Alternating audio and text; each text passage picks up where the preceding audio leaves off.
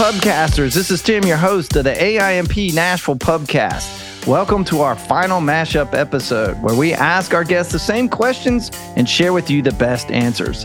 Today's mashup is our infamous crystal ball, where we ask our guests to use their gift of prophecy to look into the future and tell us what they see. Our first guest is Alec Heike with Sound Royalties. He shares his confidence in streaming growth and income and more diversity in music.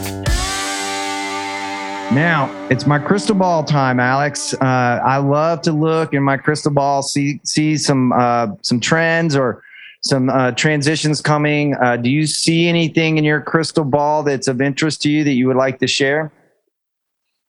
Yeah, streaming is here to stay, and we're going to continue to see more income from it and more dependence on it. And I think there'll be a shift in the music that's created.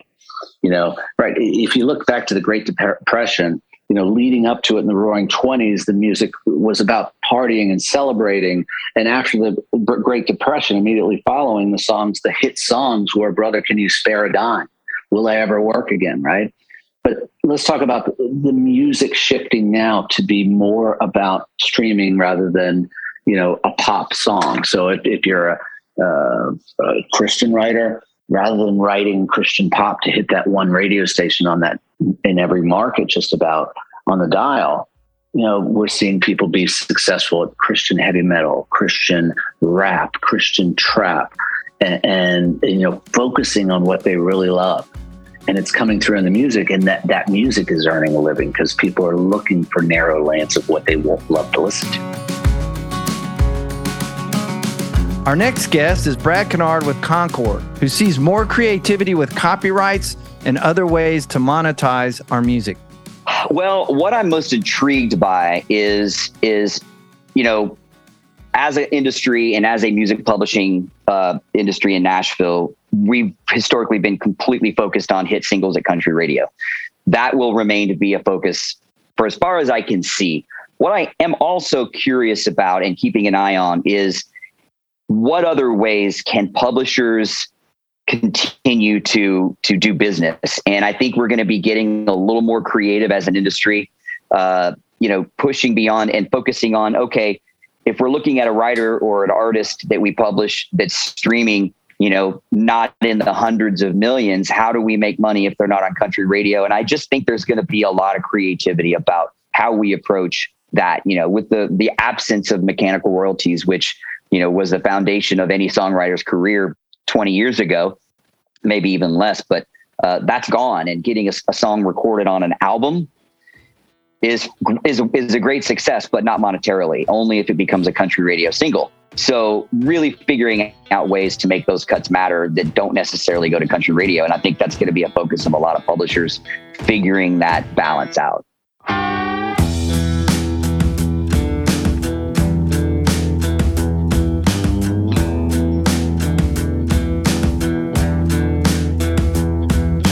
Next up, Randall Foster with Symphonic Distribution, and he shares his thoughts on artist engagement and the blockchain.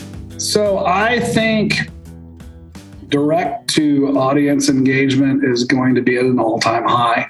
We're all hearing catchphrases and acronyms like NFT and blockchain, and most people uttering those phrases don't know anything about them. And I don't claim to be an expert in it, but I'm learning. And you all should be too. Things like Discord servers dedicated to an artist's fan base, where the artist can communicate regularly in real time with the fan base, is going to be a very big reality moving forward. And I think it's incredible. I think that the potential that's in front of us with the blockchain in particular is incredible. From the smart contracts, it'll be very interesting to see how that affects publishing agreements, frankly, and other industry-based agreements where you've got a tracked chain of ownership through every piece of IP. This is really incredible stuff. And so I expect that we'll see more and more going on there. I do think it's worth saying, and I'll say it out loud, they're not blockchain. NFTs are not for everyone. They are not for everyone. And they are not the silver bullet. If you're not succeeding putting butts in seats and releasing music and really engaging an audience, releasing an NFT is not going to change that for you. I think NFTs are going to be the kind of thing where an artist who's doing everything else right, or a label that's doing everything else right, is going to have the ability to really level up.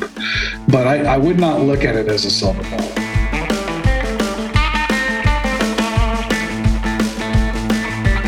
And now we have Travis Myatt with 12.6, who hears new music trends coming. All right. I'm going to bet that this kind of grunge country thing that's happening right now, and it's wonderful. I love it. I truly do. But I think it's going to probably give way to a bit of, we're going to get some 90s trends going on. We're going to get some cowboy crooners coming back in, and beyond that, I'm not really sure. But I think that it's going to be a very great, but like a subgenre of country, much like there was a pop country, much like there was a bro country, much like there, all these different things. I think it's going to eventually give way to something, but it's always going to be around. Does that make sense? Yeah. Yeah. I mean, we're seeing a lot of collabs. I don't see those going away. And I've seen an interesting trend with people rewriting 90s gold songs, where they literally rewrite the song and make it something new with the writers, permissions and stuff. We talked about that the other day. Like rap and R&B, they've been doing that for so long, and it's been just, I mean, there was a while there when you couldn't turn on the radio for those genres and hear a song that wasn't a direct derivative of something or had a sample or something like that. And I hope it happens in country. God, there's so many. Honestly, it's a publisher's dream if you have some of those old copyrights, but it's like, just like use the content again, use the song again, use the idea again. It's not used up. People love that stuff, and they loved it the first time for a reason. They're going to love it a second time for a reason.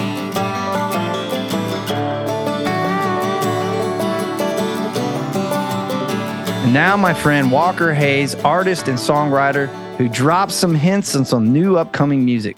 Actually, my single Y'all Life right now, I think Sierra is going to be doing a verse on it. So that's pretty sick. I'm a huge fan of her. I've got a song with Flo Rida coming out in a month or two called High Heels.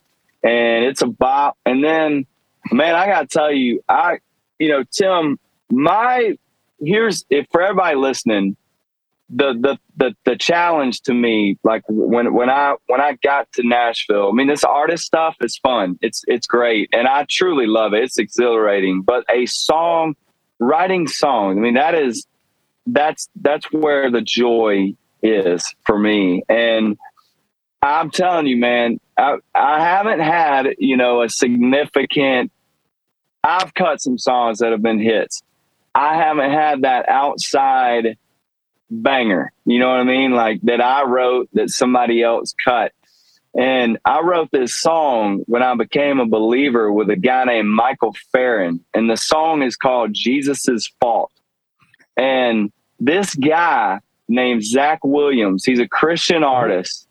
He cut the ever-loving snot out of this song called Jesus' Fault. And he featured me, which was kind. He didn't have to, because his parts sound way better than mine. But this song comes out end of this month, and it's called Jesus' Fault. And man, that's been the dream all along. Like, I just would love to write songs. And man, there is nothing cooler. It's one thing to hear me on the radio singing a song, but hearing Zach deliver my heart, for Jesus, it is nuts, man. I cannot hear this song without bawling. And so that, if you had to say, like, what are you most excited about? It's hearing Zach's song come out. I mean, he made it his, and I'm blown away. But that's been the goal. The AIMP Nashville Pubcast is hosted by yours truly, Tim Hunzy, executive producer Travis Myatt, producer Brandon Harrington, Mixing and editing by Casey Porter. And this has been a Dime Collective production.